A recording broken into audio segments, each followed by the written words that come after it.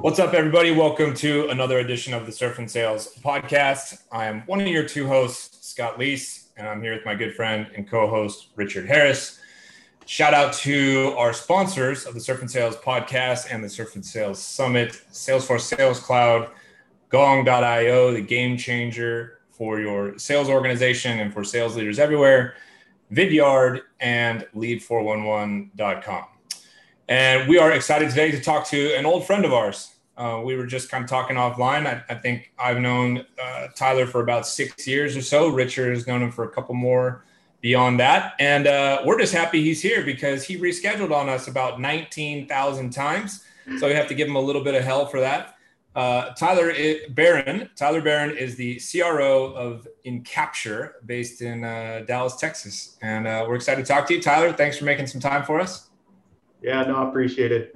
I knew y'all were going to give me some shit for rescheduling so many times as well. So glad to be here. And it's kind of funny, just catching up there with Scott reminded me, first time whenever I was VP, it reminded me of our therapy sessions we used to have. It's kind of soothing to hear his voice again. Glad I could be a calming influence on you, Tyler. That's pretty good. Tell everybody about your role, right? Yeah. I mean, we know what a CRO is, but talk about like the sales motion at Encapture. Is it enterprise sales? What's the sales cycle like? The price point? Tell everybody kind of what you do so they have some context. Yeah, no, absolutely. So I probably categorize this as a little bit more as a scale up as opposed to a startup.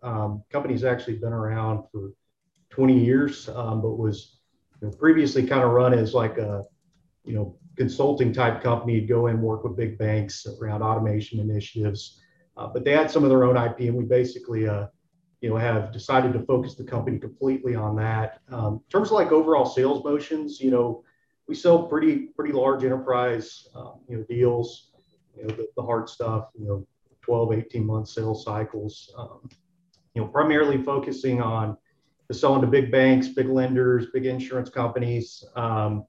We're still a pretty small company. We're sub 50 people.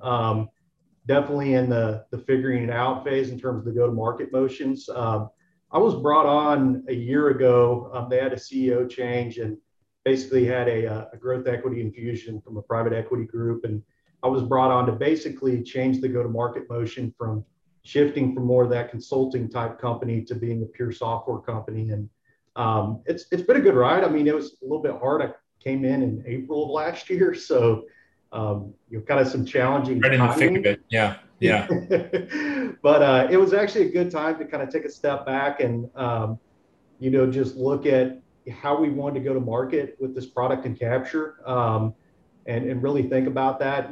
I would say we're not too dissimilar from most enterprise SaaS companies. We have a lot of outbound motions.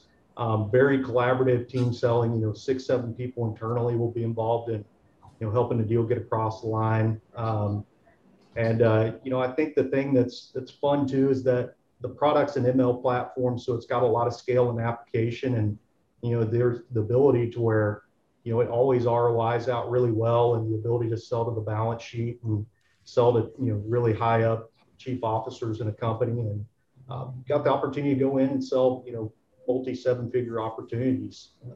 So that's kind of in general the motions here. Does that mean you get a multi 7-figure check at the end of the year? I wish. get a pat on the back, and we're still just I would say we're in the stage right now to where we have some really great logos using our company or they're using our product. And really, we're at the first stage of throwing gasoline on the fire, and had a record year with the product, but we hadn't quite figured out how to do that at scale till here recently. So let's talk about that. Let's pause right there and sit with that. So when you say you hadn't figured out how to do it at scale yet, what changed, or what did you figure out, or what's being done differently there? What was that light bulb moment? So there is, like, this is the one thing that, like, everybody's got all these, really hot opinions on, but there is no other way to do this outside of just flat out battle test it. And outside of like having the sales playbook, within the sales playbook, you've got to have these really well-defined plays that get executed at each meeting at each stage, right? And a lot of that was, hey, how do we do that? And where we were really struggling was probably mid-funnel, and the ability to have like really effective POCs that, didn't extend out, that were overly long. At the same time, we're also, deep enough and diligent enough to where it gave them enough proof. So like, what do I mean by that? It took some time just to battle test those plays, like at each stage. And, it started with, hey, let's nail our messaging and our outbound motion. Then, hey, let's get a really good demo set up going and iterate on that for a whole bunch. Hey, let's get really good at, iterating on this POC play. So I want to interrupt you there. What is, like, go back to just the first one that you said, let's get really good at this. What does get really good mean? What did you do? Where did you start? And what did you change to make it go from to good to better?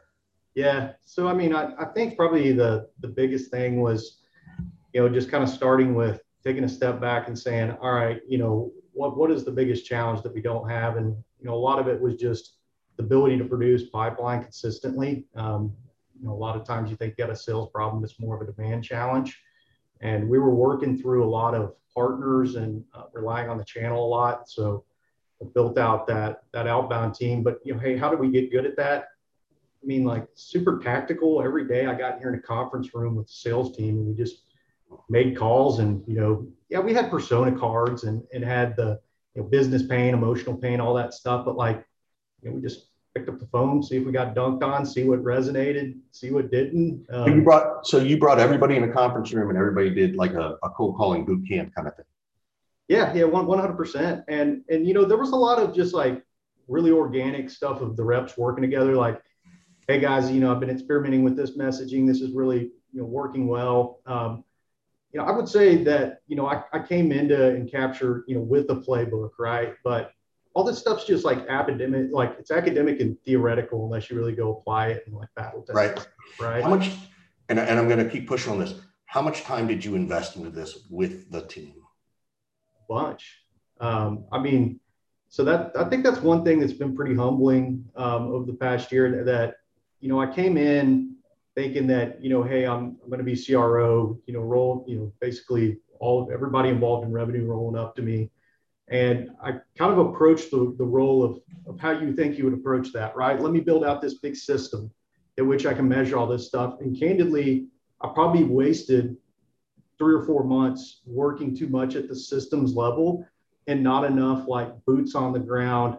Let me literally coach reps in the moment type level. And, at the end of the day, like you can't expect people to do stuff if you haven't really figured out how to do it extremely well in their particular context yet.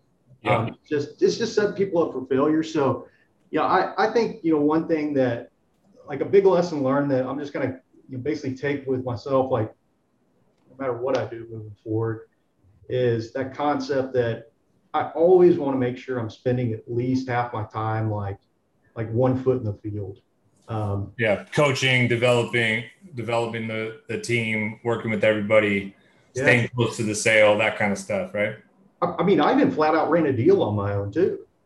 Yeah. And, nothing like going out there and just taking on the objections, feeling it right there with them. Like that gives you so much credibility, right? Like I love, it excites me to hear that you came in as a CRO. One, you realized you made, this, let's not go there. Let's get super tactical. And two, you stepped up to the plate and you took swings and bats and balls and strikes just like the reps did. And my guess is your team trusts you at a very high level because they saw you do it and they know that you experienced what they experienced. Is that a fair assumption? That's what I would hope for. I mean, that's the intent. Well, guess who we have on the line now, Tyler? I've got one of your just yeah, that guy's full of is it. Couldn't do any of that, What else have you? When Scott was, I know Scott was very big on this when I first met him in managing. He was like, "You guys need to get on the phone. Like, I don't want to hear anything. There's no egos. Like, get the fuck on the phone and make deals happen." and you'll win over the team, which is not something I was great about. I was much more of a dashboard manager, which I recently wrote about, but it's very good. So I'm glad to hear you see that at the CRO level. Like that's really, I've talked to a lot of CROs. I don't hear them say that. So this is your second trip around the sun as a sales leader, sales executive, C-suite. What else have you implemented and learned and done right this time that you screwed up the first time? What were you able to apply? Yeah, no, that's a lot. I mean, some of it is pretty painful lessons. I would say I'm overly intentional about getting better at working cross-functionally. Working better with product, working better with CS, working better with marketing. There's trauma in his voice right there. Yeah, I know. I want to dig into that. Like, yeah. I'll admit, like my first time around, I was not good at it. I felt like I had a really great sales team, and I was quick to point fingers. Whenever things didn't go their way, and it's just not healthy. And so I know you adjust. Like, what did you like? You know me, I love to get into tactical stuff, Tyler. What did you adjust on this second trip of like, okay, I used to work with my CEO this way. Now I'm going to do this. Or, hey, I used to have this, combative piece with marketing. That could be just an assumption on my part. But how do you, like, what are you doing to cool your jets maybe? Yeah, I mean, I would say just like from a interpersonal dynamics thing, I have one-on-ones with every single, leader across other functions of the business, whether or not they report to me or not. Just being intentional about being empathetic about what they're going through, seeing how I can be helpful. My role's kind of changed too. I'm at the point where I've got some good lessons learned and insights to share and ways to help other leaders too now. And I've just tried to be more intentional and open about being the one. Can you give an example? Can you give an example of where, old Tyler would have done this, right? New Tyler would do this, right? Like that was, as I say, there's old school Ricky, and then who Scott doesn't know. And then there's Richard, who Scott has gotten to know. So. Yeah. I don't know if I could think of like a super specific example. Like, I think let's just say you disagreed. Like, let's say you disagreed with a company decision or something marketing was doing. What would you have done? Yeah, to be more specific, like I think old Tyler probably just would have went to the CEO and bitched about it, and like new Tyler is more intentional about like, hey, let me go straight to that leader and talk to them and let them know that like, hey, I understand that you're having some challenges. How can I be helpful? So I think there's a lot of that. I'll be candid on this though too. Like, I think fundamentally, like this whole silo issue around revenue functions, like if we want to get into that, it is like a little bit of a flawed system though too. So I'm kind of talking out of both sides of my mouth here. Like, especially whenever you're pretty early on, trying to get things really, really cranking. You're not a massive company yet. Like you really only need like one true revenue leader that everybody rolls up to, and everybody needs to be aligned with like the right sales metrics around that, the right revenue metrics, because ultimately all that matters is ARR, right? So here I get a question. So how does a sales guy, step in and start to participate and run marketing in the CRO seat? How'd you get up to speed with that? Do you know at all what the hell you're doing in this area? How's that transition been? Yeah, so I mean, so honestly, Scott, like that's kind of been a little bit of humble pie. I tried to run marketing on my own for the first, 6-7 months that I was here, and I realized that outside of building a BDR team and producing leads, I was way out over my skis anywhere else. And it all just felt like a whole bunch of crap that needed to be done all the time that I couldn't measure. And it just felt like a massive money pit. And it was just frustrating. So basically the way that I did it was that once I got the BDR cranking, because at the end of the day, look, my opinion, I'm not saying it's right or wrong. The metric that we really need to be looking at is how many legit sales opportunities are we creating every single month, right? And if we can focus on that, you can't get them all from a BDR team. They need to come from multiple different channels. I get it. But that was kind of the low-hanging fruit for us here. So I focused on that first. And then, Scott, I played to my strengths. I knew it wasn't my strength. So I hired a good CMO and brought him in. And him and I became aligned around, hey, how are you going to be measured? And, he was a very revenue-focused person too. So I brought somebody in to help me. Do you give your marketing leader a revenue quota? Yes. Not beat me to the question. Yes. Yeah. 100%. Yes. Absolutely. Talk about that. How did you set it? Is it the same as the sales number? Is it different, and why? How was the marketer's response, to getting a revenue number?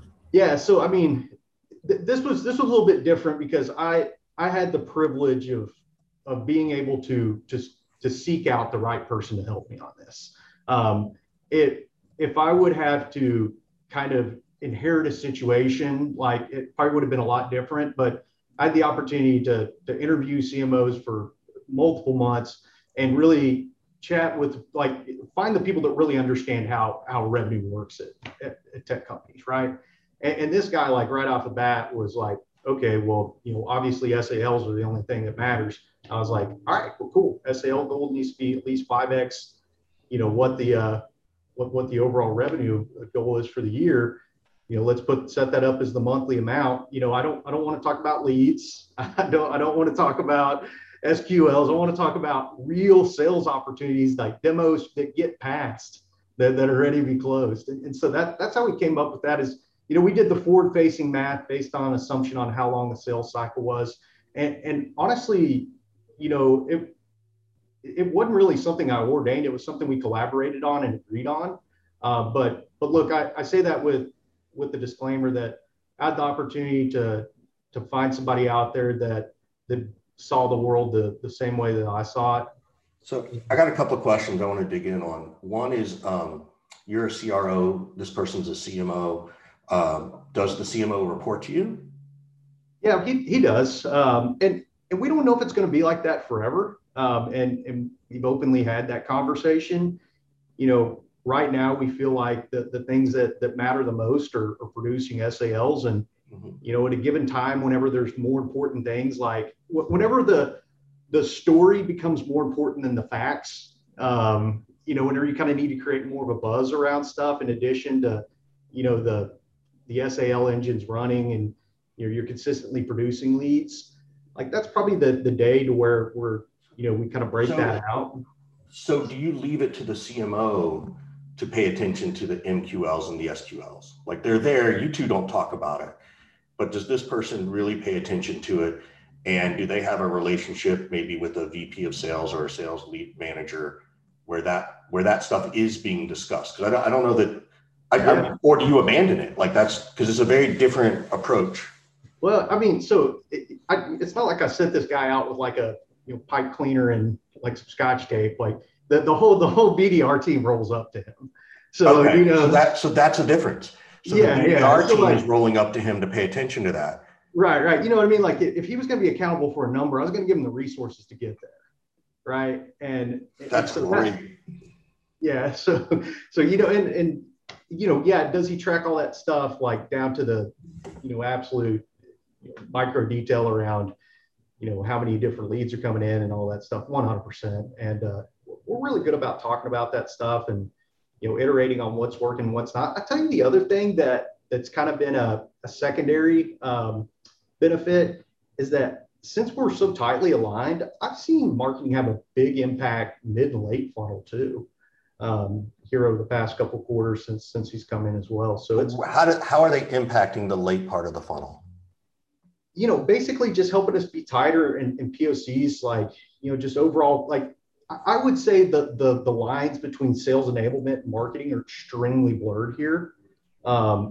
And so they're really good with arming our sales team with the right content that tells the right stories at the right moments. And a lot of those stories that need to be told are the stories to where like a client needs some very tangible proof that what we've discussed and shared, like, hey, like all this stuff is 100% real. Like y'all need to move forward with this.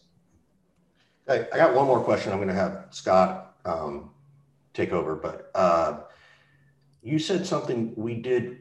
I can't remember how you said it, but you said forward thinking forecasting, right? Which is very different from what I was always taught, which is what's the number and let's work backwards.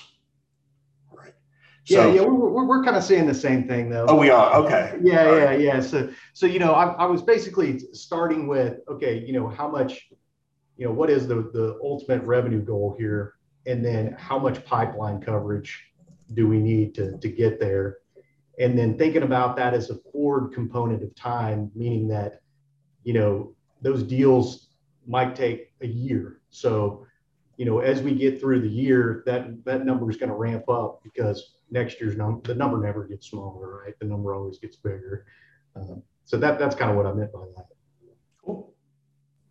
Tyler, you have been closing 7-8 figure deals for a while now across these last two companies. Can you talk a little bit about the differences in when you add that extra comma?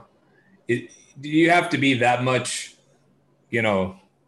braver or emboldened to ask for that figure? Do you just act like it's no big deal because it's maybe not a big deal to those type of folks? Does the same type of seller who can close a 6-figure deal, can they just as easily close a 7-figure deal, or is there something different? Man, so Scott, good question. So kind of hot opinion here. 2 of the best AEs I've ever worked with both came from transactional sales. And I trained them up into doing more. Oh, wait. Are you telling me people from transactional sales can become enterprise sellers? I am. In my Scott is so excited. He is like, holy cow. And now the next question, I know Scott won't ask it, is, did he train them? Because that's what he needs to hear. Yeah, no, it is. It's a component of training. And honestly, like the guys that have come from faster sales cycles, they have more horsepower. You know what I mean? And so if you can point them in the right direction in these huge accounts, they're really great at working wider and deeper and really connecting the dots around all the different pieces of intelligence via all those conversations, right? And interweaving like the real truth that's going on there. You just got to kind of get them pointed in that direction and teach them how to do things like, do really good deal mappings and things like that. I mean, Scott, I think probably the biggest difference is like the really, really late stuff, just teaching reps to be patient and like really, really understand the process to get the PO and like really breaking that down, because it might just be one stage in Salesforce, but it's a punch list of like 10 things that got to take place, and like really tactical understanding, like what are the steps to procurement, what are the steps for legal, what are the steps to get through finance, what are the steps to get through InfoSec, and like creating those really good punch lists. And then honestly, like the other thing too, just from an emotional standpoint, getting those guys to celebrate like the micro wins, just because like you just get punched in the face so many more times than you get to celebrate. Yeah. So and I think it's, you got to have something to redirect their energy and attention to as well. So they're not just sitting around there stewing over this deal that's not coming in that they need, right? And that goes back to, as you said, your most important metric, which is creating opportunities or opening new opportunities. So what is your belief system around number of opportunities versus number of deals somebody needs to bring in every quarter? What's the ratio, the pipeline revenue ratio to quota ratio that works for you, that you kind of teach and preach to your team? Yeah. So, I mean, that's kind of, something that I think a lot about, and probably something that I've had to like really kind of throttle for like how much bandwidth it takes on these bigger deals. And in my mind, I feel like at that size, a rep can only work 10 deals max. at one given time. So if they're only working 10 deals, how many are like in their account universe? Or are you literally just giving Richard, like, you have these 10 accounts, that's the only 10 that you're working? Yeah, so I would say, like, in their account universe, they would have kind of the rotation of either having demos set up from BDRs or doing their own prospecting. And, they might have one or two entering or exiting the pipeline monthly. But I would say that there would be, 3 or 4 that are in those closing motions. And then there's that kind of like cycle of like 10 that just sits there on a quarterly basis. That's, ebbs and flows of maturity. And to your point, Scott, like that's the area to do the redirect of focus and energy, because a lot of times, the reps answer that as like, I've already worked this, I'm stuck, or I'm frustrated, or whatever it might be. And it's like, man, there is 100 more people you go talk to that account, and go really figure out what's going on there. Yeah. And the other thing that comes to mind right now is around the pipeline and the opportunity creation, everything, is this topic that I was bringing up. I brought up earlier today on LinkedIn, which has to do with pacing. And I have a few people who chimed in and they were like, oh, pacing doesn't matter in an enterprise kind of universe. And my response is, well, it might not be as relevant for the revenue number, but the opportunity creation, the pipeline creation pacing is equally, if not more important. So I'm curious, you've been operating in this enterprise sales land for the last 6+ years. Is pacing a metric that is valuable and important to you? And if so, like, how do you apply it? Yeah. So, I mean, Scott, like, what specifically do you mean by pacing? Like, how many opportunities that they're working at a given time? Or let's say that, everybody has a target to open 20 new opportunities a month. It's like one a day, right? Yeah. So let's say today's the 9th of June. It's like the 7th selling day. Let's say Richard has already opened up, 12 opportunities. So he's ahead of pace for his goal for the month. That's a good leading indicator that he's on the right track. But I have this sales rep over here, Scott. Today is the 7th selling day. He's only opened up 2. He's behind pace for opening up opportunities. Do you apply things in that particular way with logos, with revenue, with metrics, with opportunities, any of that kind of stuff? I'm curious because 100%. I mean, I probably apply it 2 ways. One just overall quota attainment, and then 2, probably the biggest application is forecasting, right? And probably the biggest like difference with the big enterprises that you find out if you're screwed a lot earlier. You know what I mean? To whereas, like, if you're entering in a forecast and that deal's not going to procurement within the first month of that quarter, the rest of them, it probably is not going to happen. And you just need to go ahead and start figuring out what you're going to do, and communicating that and figuring out how to get ahead of it. And then, then if you look at just overall quota attainment, and somebody that really wants to crush their number, like, typical enterprise buying cycle, most people are going to buy at the end of the year. For somebody to really crush their number, they need to be 50-60%, kind of clocked in at that pace by mid-year. But I'll probably say the biggest application of that is around forecasting and doing that gut check to where you're like, hey, look, like, if I'm not talking to somebody from sourcing, vendor management, whatever it might be, by the end of that first month of that quarter, out of anything that I could try, every bit of control that I think I might have, it's just simply not going to happen from a time standpoint, right? I want to shift, and we were talking beforehand around the stuff you stop paying attention to, right? And you kind of mentioned it a little bit on the marketing side, right? And just go back and describe what you said, and then I want to explore it more, because I think it's really different than what a lot of people are thinking. And I'd be willing to bet a lot of people have the similar hunch, but I wonder if this is that, hey, to go from VP of sales to CRO, this is the kind of mental shift you kind of have to make. So I don't want to say it for you. I want it to come from you. Well, I think I said something along the lines of, we over obsess about SaaS and sales metrics too much, and we need to focus more on just getting shit done. Yeah. And yeah, you come in, you try to design everything and try to make everything in exact science, but that completely discounts the things that are really that they're probably more important, right? Like, how do you create a culture of winning, right?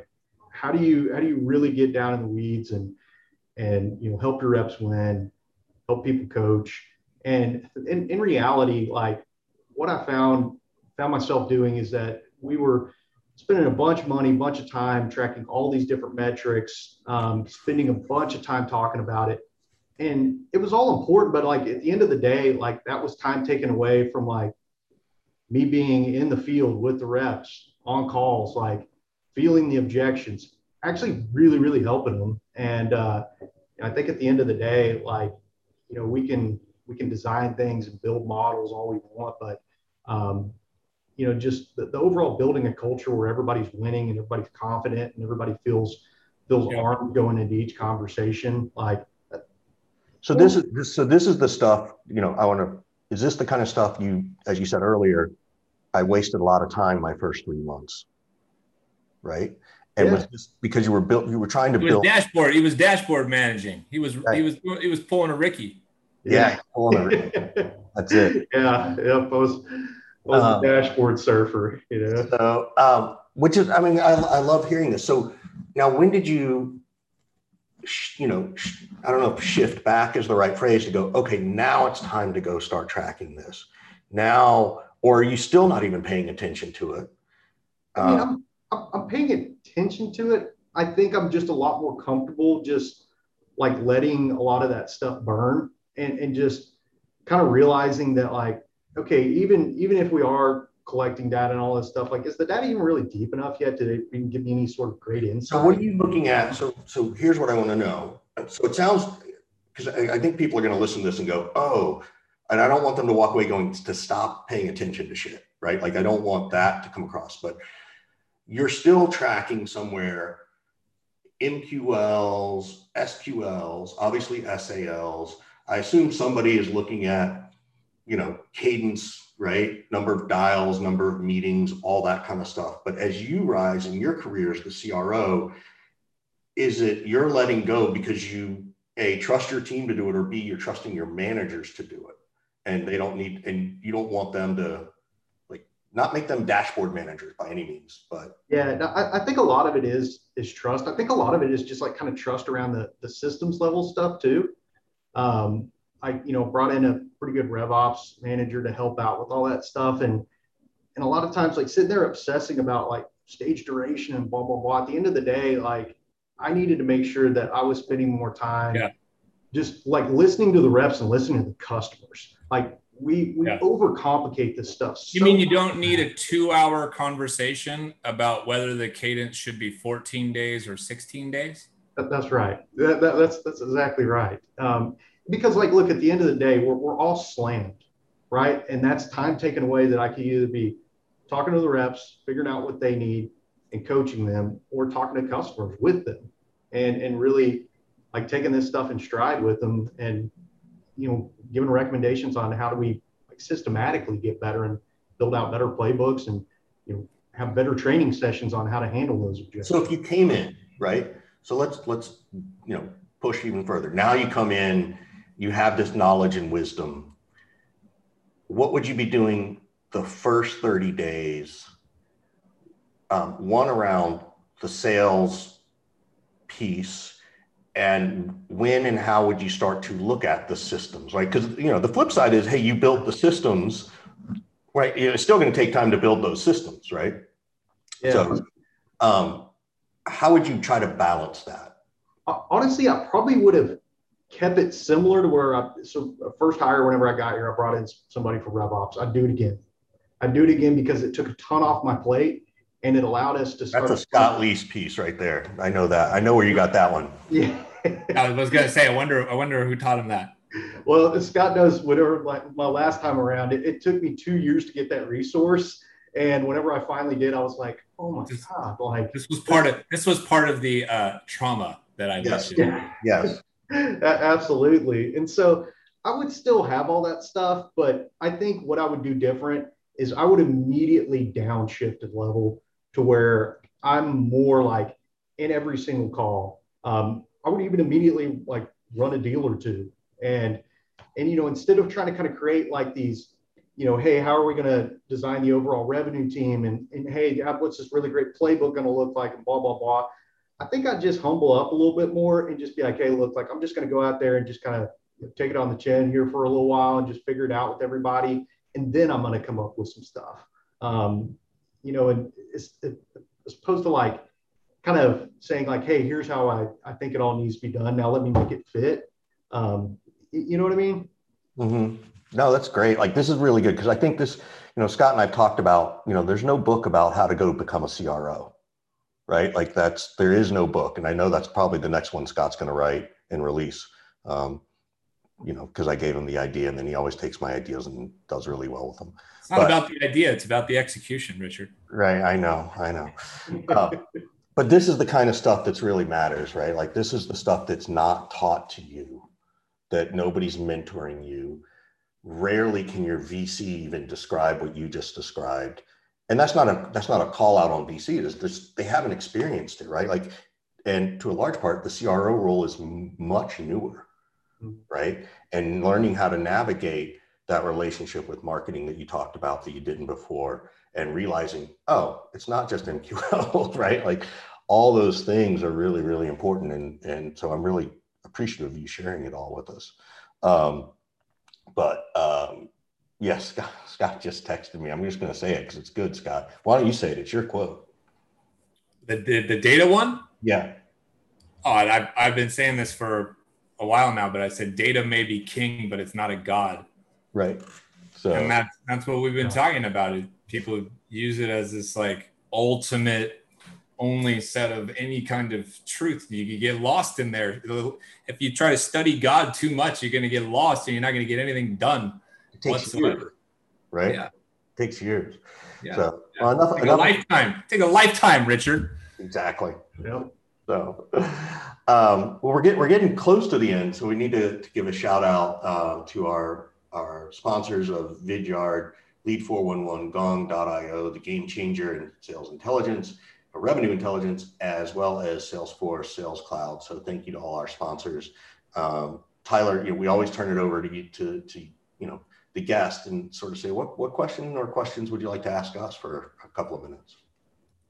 Yeah, let me kind of think about that for a second.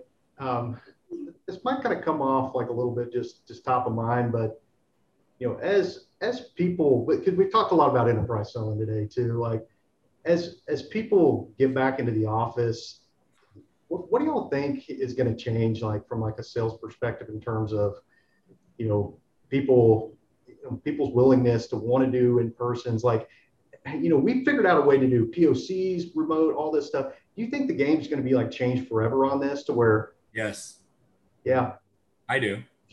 Yeah. I do. I think there will be a significant portion of buyers and sellers who don't feel the need to meet face-to-face, don't want to take the time to meet face-to-face, sure as shit don't want to travel anywhere to meet face-to-face.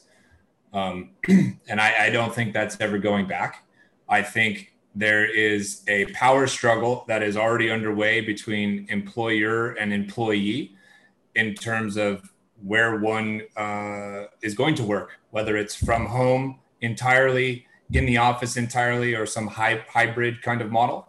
I think companies that are going to force you into the office 5 days a week and have a centralized office in one city, you're going to lose the talent war at some point in time, because you're going to make me an offer that is the same offer as company B, except company B lets me work from home every day or 3 days a week.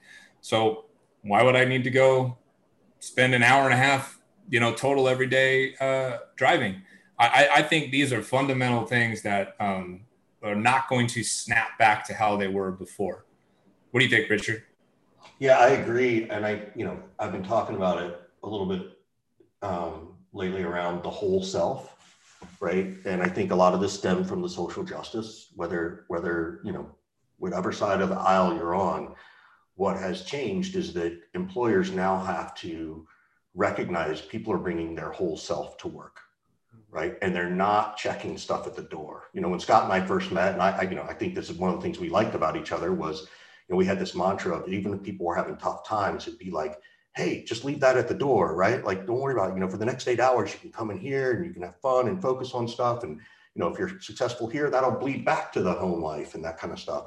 When in fact, you know, good leadership acknowledges what's going on and talks to people about things. And so I think, you know, bringing that whole self matters, and companies are finally realizing it. And so that's the other piece I think the company employee is going to struggle with, right? Like you're going to find like, okay, you don't want me to bring my whole self here, even if I got to be here 5 days a week. I mean, look, there are some jobs that are 5 days a week, right? Like the UPS driver, like, you know, you're not necessarily in the office, but your office is your truck, right? But if they can't bring their whole self, well, guess what? They might go to FedEx, they might go to DHL, they might go somewhere else, they might become, you know, some other kind of thing because they can bring their whole self. So it's those two pieces that I think are changing, and it's really reminiscent of 2007. I can't remember who told me this, but I thought it was fascinating. You know, in 2005 and earlier, maybe even, well, 2006 and earlier, your best technology was at the office. Your best technology was always at the office. 2007 came and your best technology was at home, right? You had your computer on your phone, right? Like even better than BlackBerry. Like BlackBerry probably started it, but iPhone took it to a whole other level.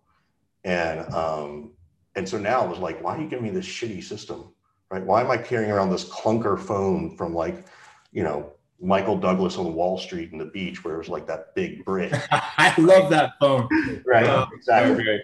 So, you know, so I think those are the things. So it's a similar transition of like, hey, my stuff at home is better than what's at the office. So it's all those pieces tied together. So, but I have a question because, you know, you're in Texas and you guys are back in the office. Yeah, but we've kind of had like a free choice environment. So, you know, look, like I'm with you, Richard. I don't think that we have the right to tell people what to do as it relates to that. Look, as long as people are getting their jobs done, it doesn't matter. You know, some people are more effective at home. I like to come into the office every once in a while because I have 2 kids under 5.